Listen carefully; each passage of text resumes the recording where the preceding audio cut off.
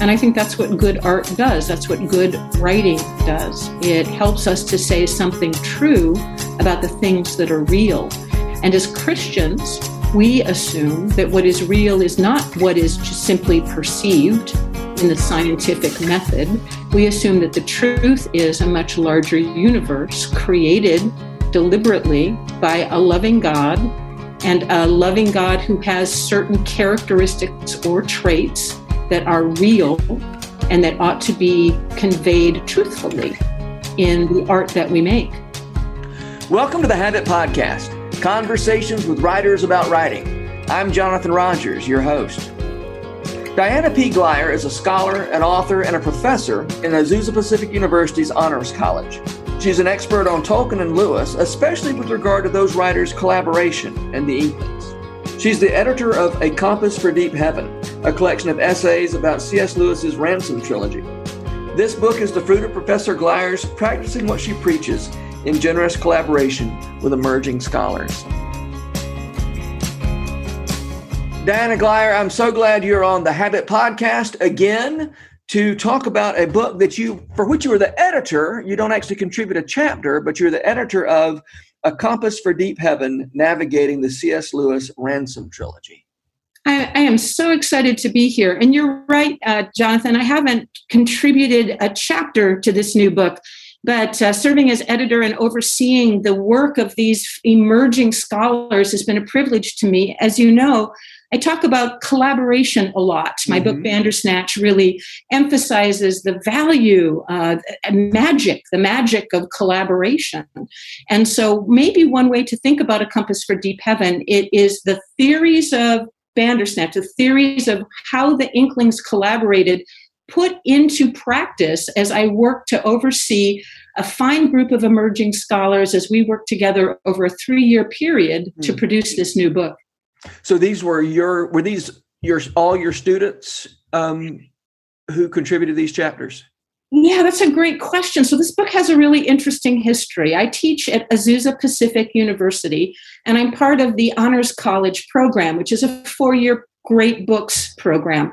Those who are familiar with classical education will recognize the value of a great works program. And so that's what the Honors College does at APU. In the senior year, those students are put into groups of 8, 9, or 10 students who work together intensely and in person for a full year's time to research and write a book together.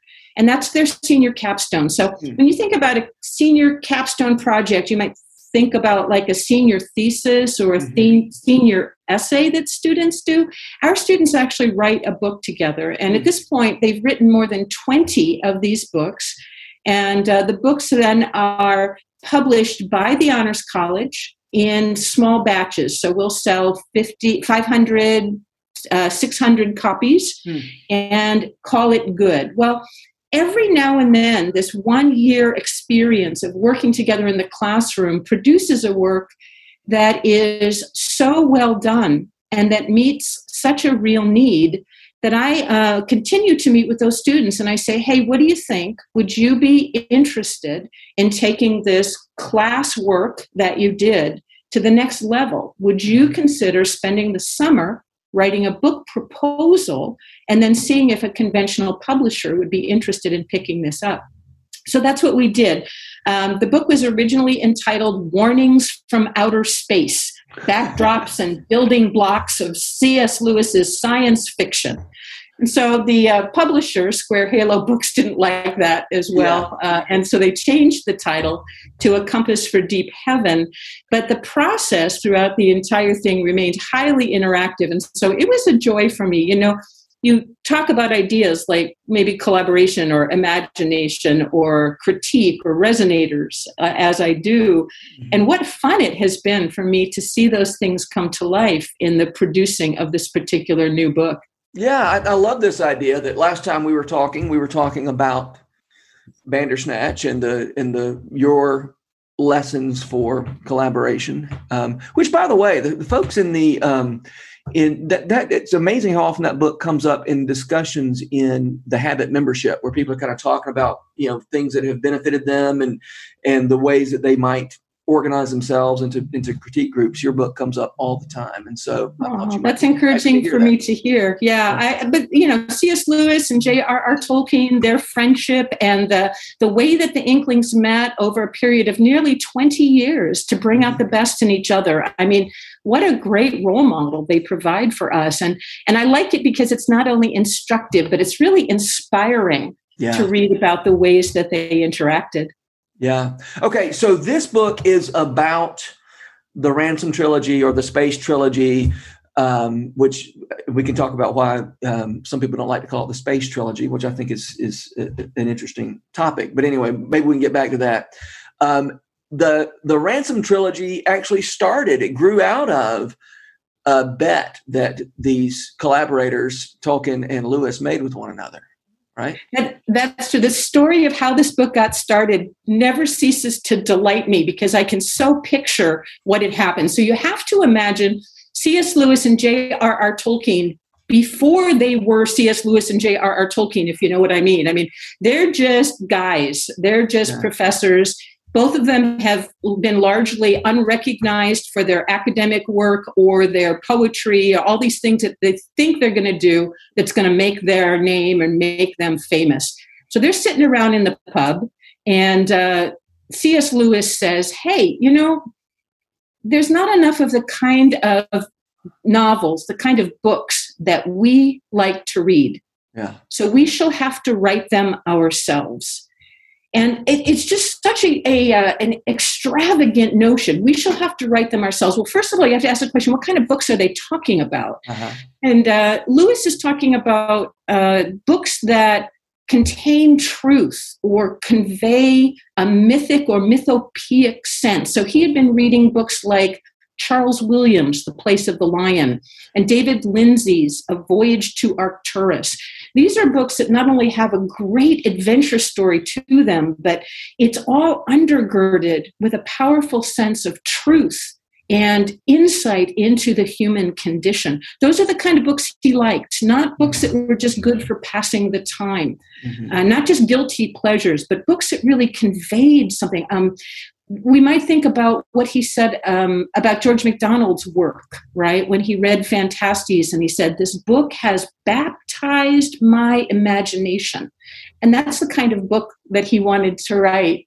And so he's sitting there with Tolkien. And I mean, the funny thing is, I always compare this to a couple of film students getting together in their freshman year at university and looking at Star Wars and saying, that George Lucas guy, I think he might be onto something. Why don't we make our own version with our iPhones? Yeah, let's do that. They had never written novels. They hadn't published anything of significance. And now they're going to write, great books that embody myth. And so they actually tossed a coin. They said that two of the most powerful ideas when it comes to these kinds of mythopoeic stories are the ideas of time travel and space travel. So here's the crazy thing. They actually tossed a coin to see who would get which. And so it's completely a lark. It's a barroom bet. They tossed a coin and Tolkien got time travel and Lewis got space travel. And there's a number of things about that I think are significant in understanding the science fiction trilogy. So you have to imagine them in this smoky pub after a few beers making this bet, and then Lewis walks home, and in the cold air of the evening, he starts to realize, what did I just do? What did I just commit to? But he was a quick writer, as you may know. He was one who would kind of sit and just write really fast. And so I picture him getting home and going, well, I better start this thing. If I'm going to finish it, I'd better get started. Yeah. And he says, well, but I'm really mad at Tolkien for putting me up to this, even though it was actually Lewis's idea, right? And so the character that opens Out of the Silent Planet is a character that at the beginning Lewis calls the pedestrian. Now this character is Elwyn Ransom, is his name. Elwyn means elf friend. Elwyn Ransom is a dowdy professor who gets mixed up and lost in finding directions, gets caught in a rainstorm, and then kidnapped and taken to Mars. Elwyn Ransom is also a philologist. Now, Tolkien, of course, was trained as a linguist and identified himself as a philologist, a lover of language. And so it seems pretty clear to me that as Lewis began writing Out of the Silent Planet, it's a little bit of payback for his friend Tolkien, who kind of put him up to this bet. So for Lewis, Out of the Silent Planet was the fruit of that bet. That book did really well. The publisher asked for more, and so Lewis went on to write 2 more science fiction books, Paralandra and then That Hideous Strength. Tolkien was a little less successful. You remember that Tolkien was slow and methodical in his writing. He did start a story. He started a story called The Lost Road, but he never finished it. But what's interesting about that is even though he was unsuccessful in the challenge that arose out of the wager, Tolkien traces the success of Lord of the Rings back to that moment when Lewis challenged him to write a novel. And so these kinds of conversations among writers, this wasn't like an Inklings meeting. This was just meeting for lunch. This was just a hanging out kind of time. These kinds of conversations are so important for creative people, right? Yeah. Because when we sit down, we meet face to face, we talk about what we're working on, we toss ideas around, we encourage one another, we function as resonators, we challenge one another, we ask for clarification. All these kinds of things that creative people do in the natural ebb and flow of community becomes so fruitful because that becomes the seed bed, for so many great creative projects. Yeah. Hey, have you heard anything more specific about how Tolkien's aborted project led to The Lord of the Rings? Do you know any more about that than what you just said? Yeah, he doesn't really elaborate what it is, but remember that Tolkien's creative process was very unusual. He was very interested in languages, and so he would play with invented languages, like you do, like he does. And then that language would suggest to him a kind of people or people group, and then the people would suggest to him a place, and then that would suggest finally a story. So he's writing a lot of the background. You think about the image of an iceberg, the stories that we have, like The Hobbit, The Lord of the Rings, and so on. They're the tip of the iceberg. But what Tolkien really liked to work on was the underneath part, the background mythologies for Middle-earth.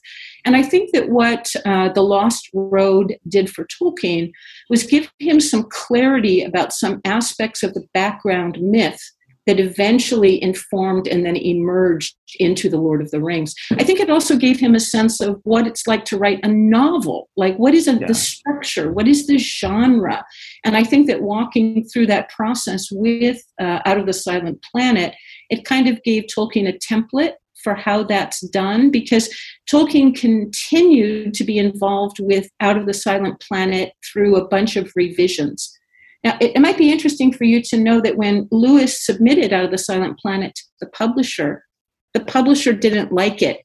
In fact, one of the reviewers who first read Out of the Silent Planet said, quote, C.S. Lewis may write a worthwhile book someday, but this one isn't it.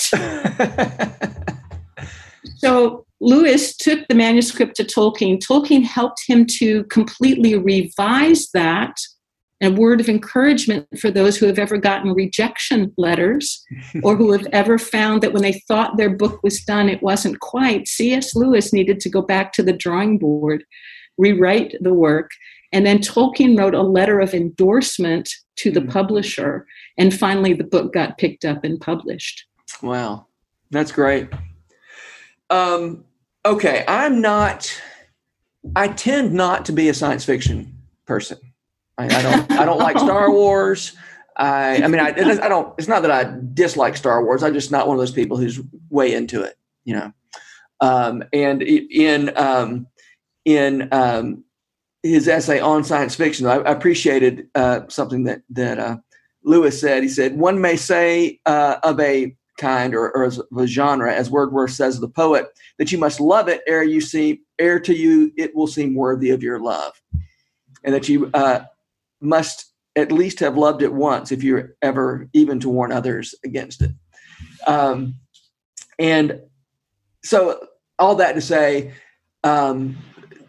the Ransom trilogy is not this sort of my go-to just because it's a science, like I said, science fiction just isn't my thing. Although when I say science fiction, I'm thinking, Star Trek, Lord of the Rings, that kind of very antiseptic, not Lord of the Rings, Star Trek, Star Wars, where things are very, like I said, antiseptic, kind of white and mechanical. I shouldn't say that about Star Wars because there's lots of dusty planets and things. But anyway, I loved it. It was really helpful to me to think about how Lewis. Well, actually, it's really Louis Marcos talking about Lewis and says Lewis is thinking of, in his mind, science fiction. You go to science fiction for the same reason that Dante, that Lewis is motivated in his science fiction by the same things that motivated Dante or Spencer or now I can't remember who else. The Jonathan Swift. These people who go to another world as a way to look back at our world. And so I thought that was a really interesting way to talk about science fiction and to reframe it as, and I think it's clear that that's the way Lewis thought about what he was up to. Yeah, I think that Lewis is very definitely asking the question, what if, right? Mm-hmm. What if we make these changes in terms of the environment for the human person? How does that shed light on who we are, what kind of beings we are? What is the nature of things that are real and true and beautiful? And he assumes, as most science fiction does, that the best way to see that clearly in our own world is to take us to another place. I mean, you remember that in his description of Narnia, right? Aslan says to the children, you were brought here so that you could recognize me better, more clearly in your own world. And I think that that's what good science fiction does. And that's why I've always loved it, because I love asking that question, what if? And so the second book in the Ransom trilogy, Paralandra, talks about what if there was a planet where the Adam and the Eve of that planet were able to resist the serpent, and they were able to resist the temptation, say no to falling into sin, and say yes to the will of God. What would that even be like? And so Lewis is creating this what if story.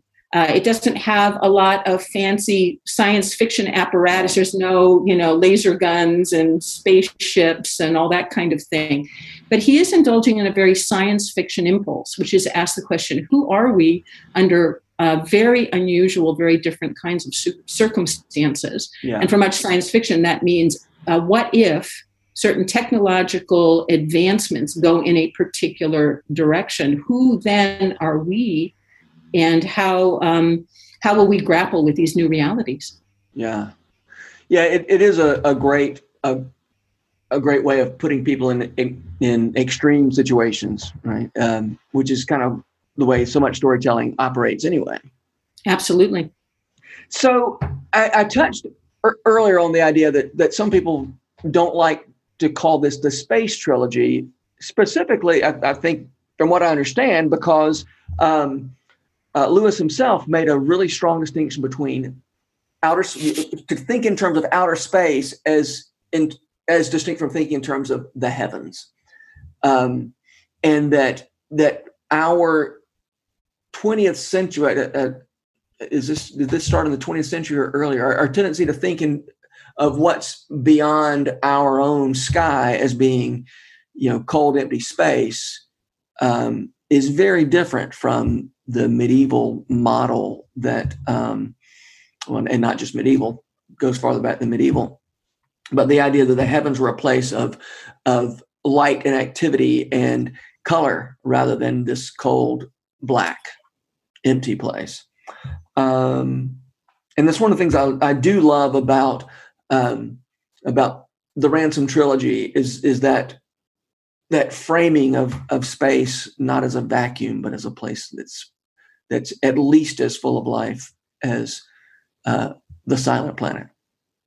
Yeah, Lewis goes into that right at the very beginning of Out of the Silent Planet. So we have this character, Elwyn Ransom, who's a dusty old college professor. He ends up getting kidnapped, thrown in a spaceship, and taken off to Mars. And in that travel, as he's on his way, he is astounded to discover that space is not cold, silent, dark, and dead. In fact, it's pulsing with life. In fact, it's as if our planets are not like the center of life and energy, but they're sort of almost black holes against this liveliness that he's experiencing. He feels more alive than he ever has before. And he's fully energized. It's almost like his youth and his imagination are renewed by the things he's experiencing as he's out of the atmosphere of Earth and into the heavens themselves. And so this is a very medieval concept. In A Compass for Deep Heaven, what we try to do is we try to give different chapters on different things that Lewis assumes that we already know. And so we have a chapter on the medieval cosmos. How did the medievals see the world? And they didn't see Earth as the only place where things were happening and then a bunch of dead rocks out there in outer space. They saw a heavens that was inhabited by supernatural creatures, eldils, angels, right?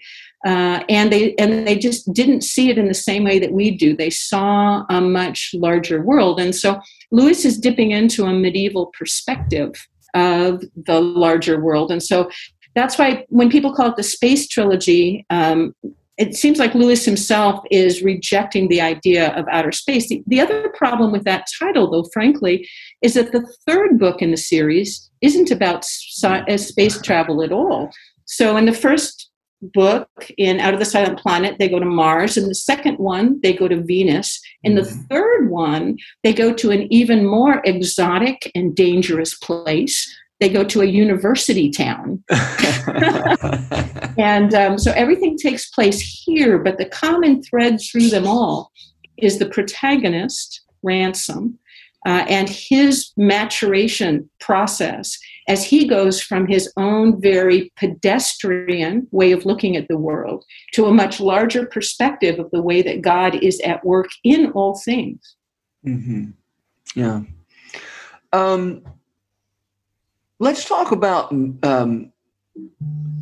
Lewis's notion of myth with regard to the Ransom trilogy. I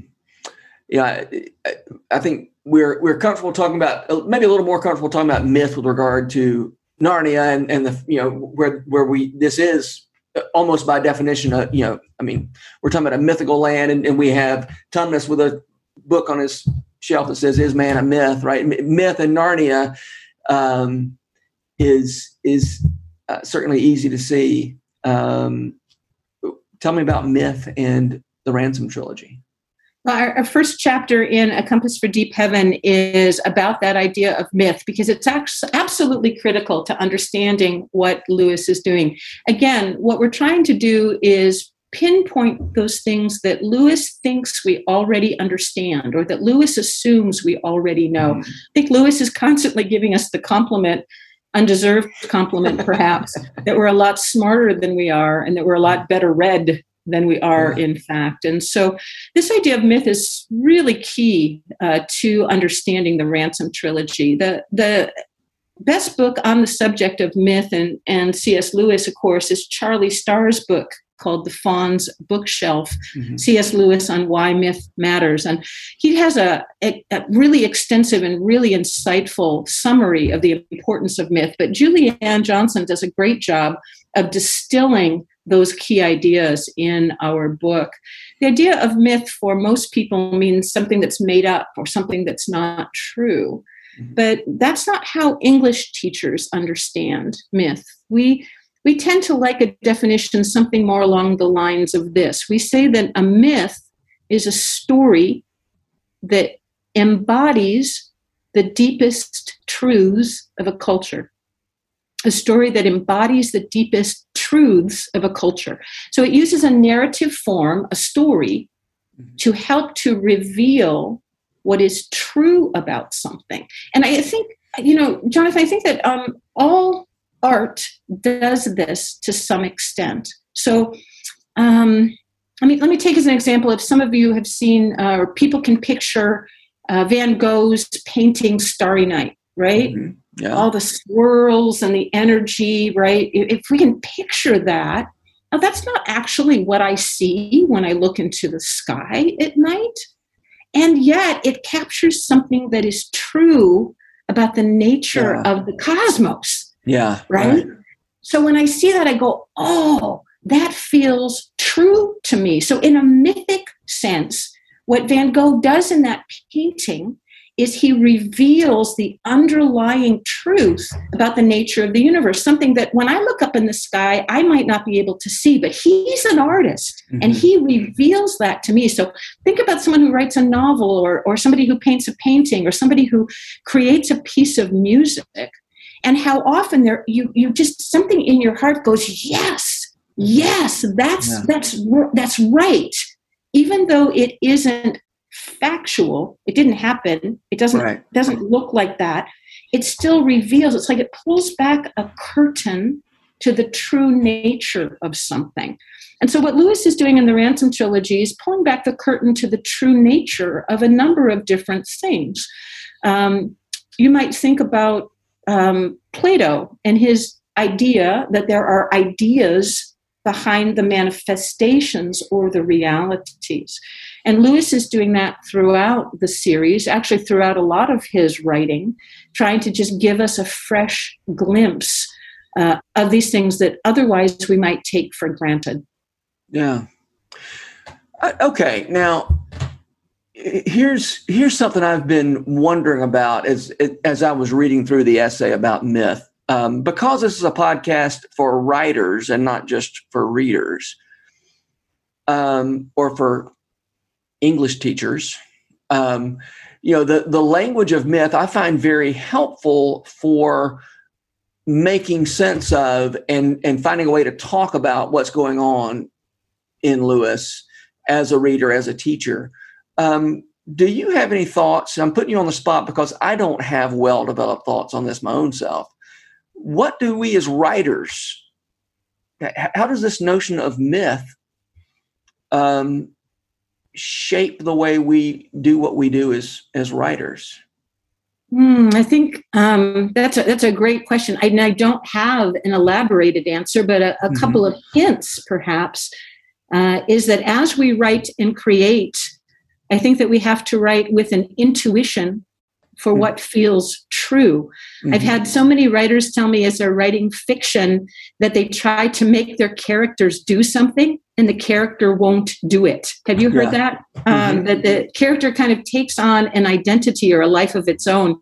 And they actually experience a little bit of pushback from their characters because it doesn't feel authentic. So in the same way that we have to be true to the nature of our characters, if we're fiction writers, we also have to be sensitive, I think, to the nature of truth and reality. Is that actually the way that things would play out? Is that really the kind of thing that a person would say? Is that actually the consequence of that kind of an action? And I think the idea of consequence can be very, very helpful. So a lot of times I'll say to people, I think one of the most false forms of storytelling that I know of in the whole wide world is the soap opera. Because I think the soap opera lies about the consequences of our action. If people behave the way they actually behave in soap operas, our human personality would be shredded. It would be splintered. Nobody could endure the kinds of things that these people go through, especially in the kind of time span that they go through. It's not telling the truth about the consequence of people's choices. And so I think that for storytellers, we have to always be asking, is this an authentic representation? Is this really kind of what happens to the human personality as they're faced with these various choices and challenges and circumstances? And I think that gets us a little bit back to myth. I want in my stories or in my nonfiction, in my essays, to be accurate and to convey the subtlety and complexity of human life. That's why we're so dissatisfied with nonfiction books that give too simplistic an answer, right? Mm-hmm.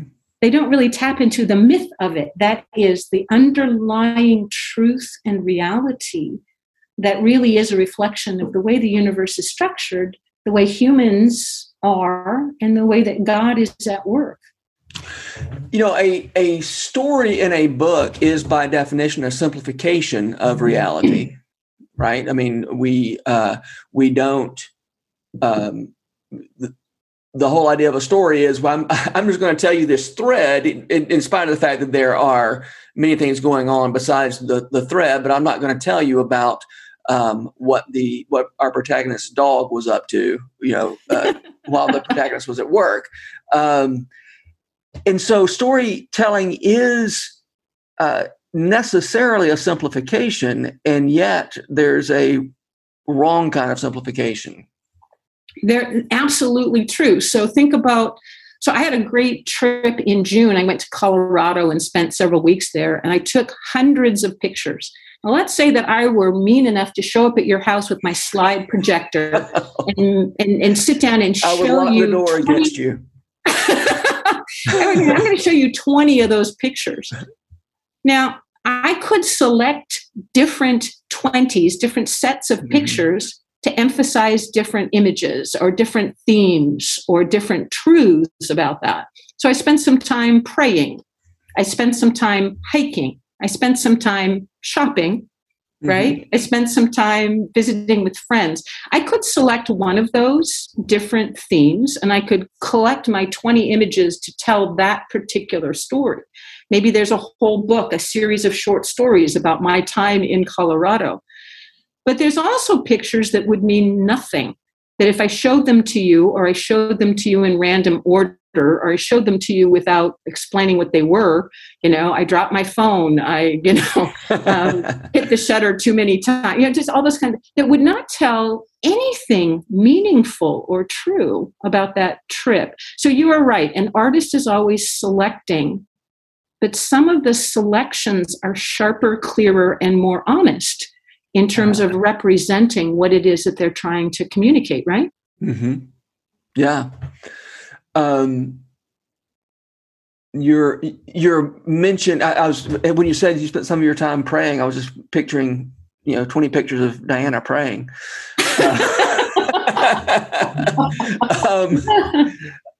Which, I don't know, this may not even be interesting or relevant, but I've had conversations with people before about what does praying look like in fiction? How do you tell a story about praying? Yeah, that's a great question. And you might tell a story about praying more accurately.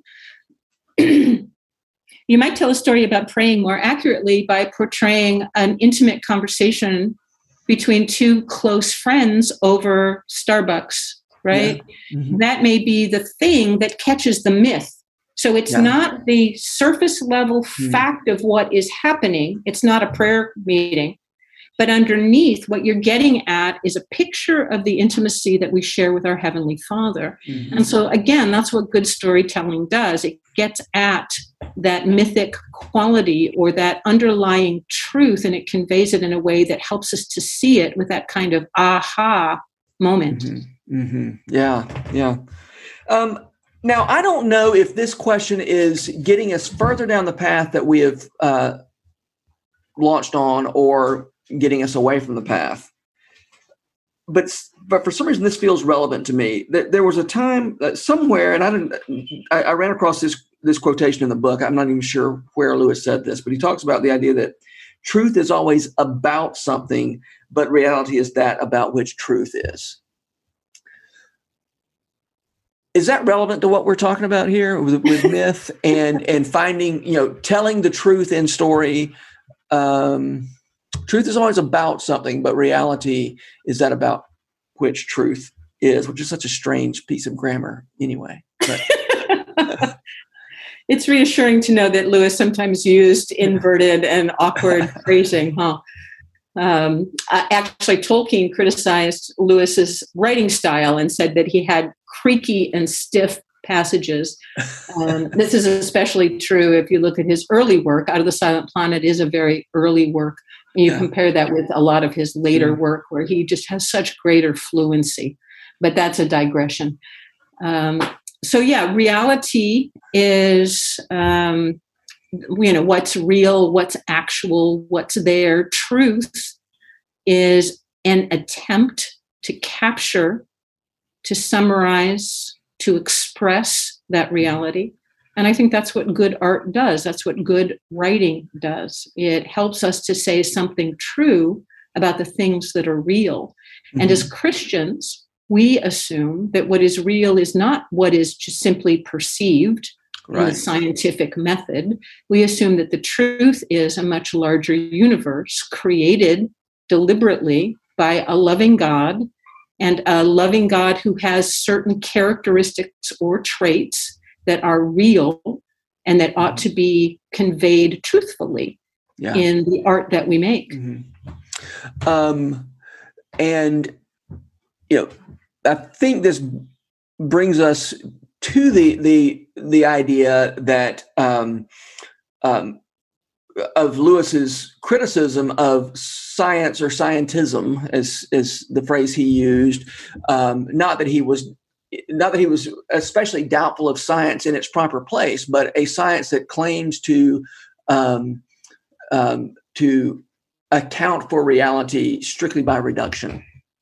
Exactly.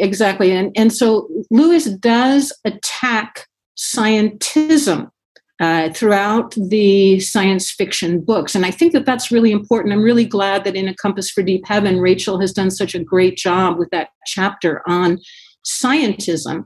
Lewis was not against science. He didn't hate science. He just believed that science was an instrument for observing certain things, and it was useless for observing other things, right? Yeah. A microphone will pick up certain things, but it doesn't tell you what kind of, sky I have or where I'm sitting, right, in my living room right now. It's not designed to pick up the visual, but the auditory. And so science is a way of examining and a method of examining certain physical items and their physical properties. But it's a lousy way of measuring the work of God in an individual soul. Yeah. And so Lewis was very upset when people reduced our universe to mere matter, and the idea that we can accomplish or answer any question through science. So you think about Carl Sagan's statement, right? The cosmos is all that was and all that is and all that will ever be. Well, the Christian rises up and say, well, nope, right? Yeah. The cosmos is great, but what about God? What about the supernatural reality? And what about those aspects of the human personality that are really hard to measure, like intuition, like prayer, like love, like mercy, and forgiveness? What about those things? Those are a lot harder to observe, to measure, to weigh, to describe. And that's, I think, where the artist comes in. And that's why I'm so glad that Lewis and Tolkien wrote fiction as well as nonfiction to help us to see these kinds of things, right? We understand that being a hero means something. But then when I read Lord of the Rings and I see these little hobbits and their incredible courage, I understand hero at a much deeper and truer level than I would otherwise. Yeah, I love that reminder in story that that truth isn't something that happens.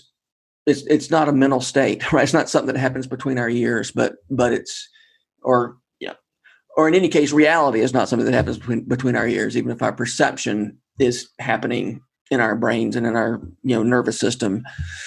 The storyteller is, the venue of the storyteller is the world and not the head or the brain or the strictly human. Sure. And in That Hideous Strength, as you've pointed out in the past, what is scary about this scientific organization that our heroes are fighting against, they try to literally isolate just the brain, right? Mm-hmm. They have a head, like a physical head in a jar hooked up to a bunch of apparatus to keep just that head alive.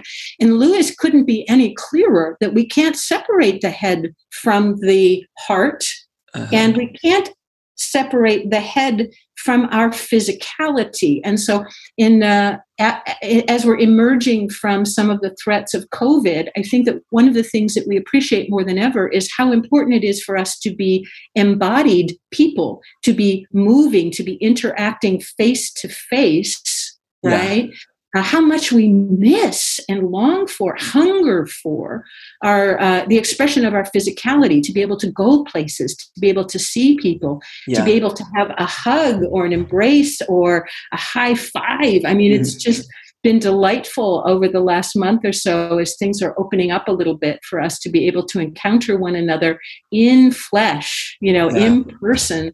And I can't help but be reminded of the way we think about the communion experience or the Eucharist, of being able to partake of God in physical form, not only in the incarnation of Jesus, but also in the commemoration in the body and blood of Christ. We respond to these physical elements because we are physical beings and we interact on that plane. It's important to us. It's important to our nature.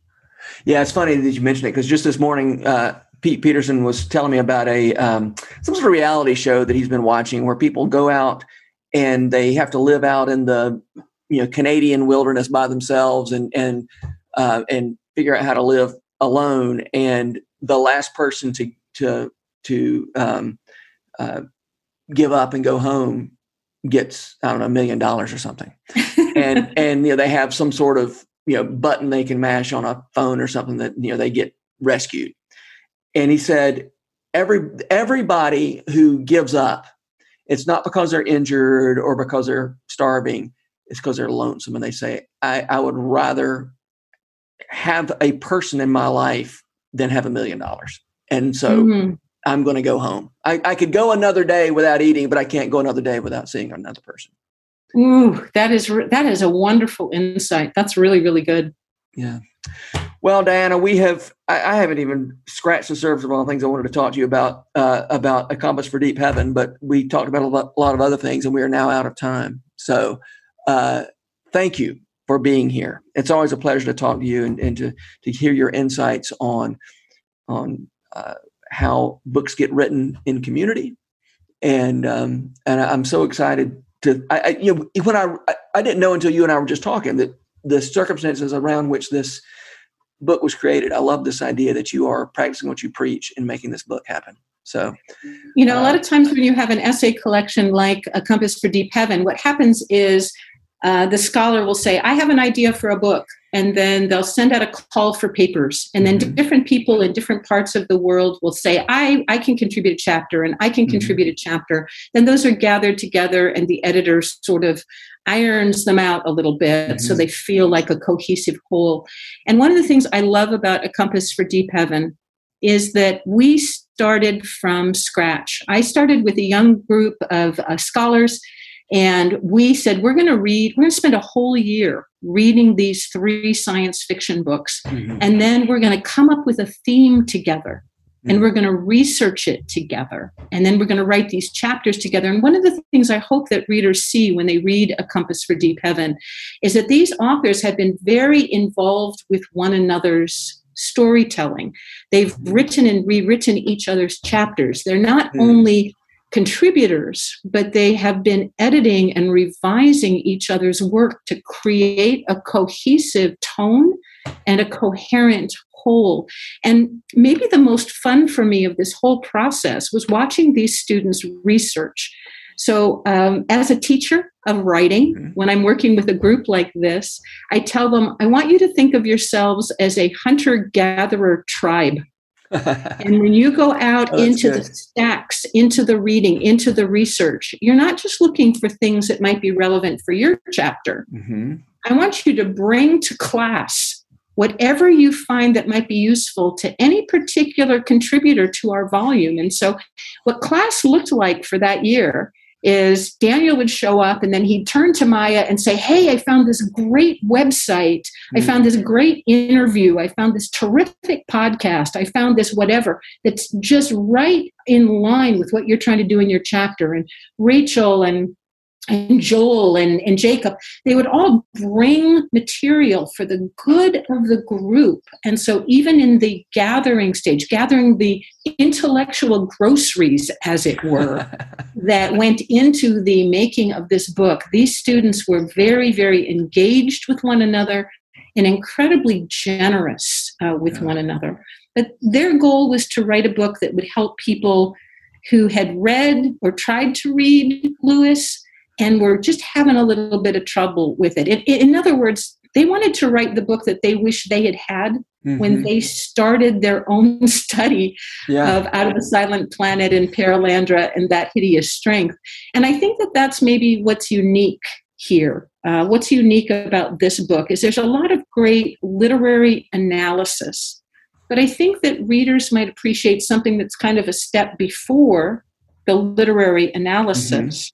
And that's the backdrops and building blocks that C.S. Lewis assumes that he takes for granted that we might not know. Things like the medieval cosmos or the realities of World War II or the classic H.G. Wells style science fiction tradition or King Arthur. We haven't even talked about King Arthur. I know, we haven't even gotten to that. We have 2 chapters on King Arthur because That Hideous Strength relies so much on understanding who Merlin is and what Logress means.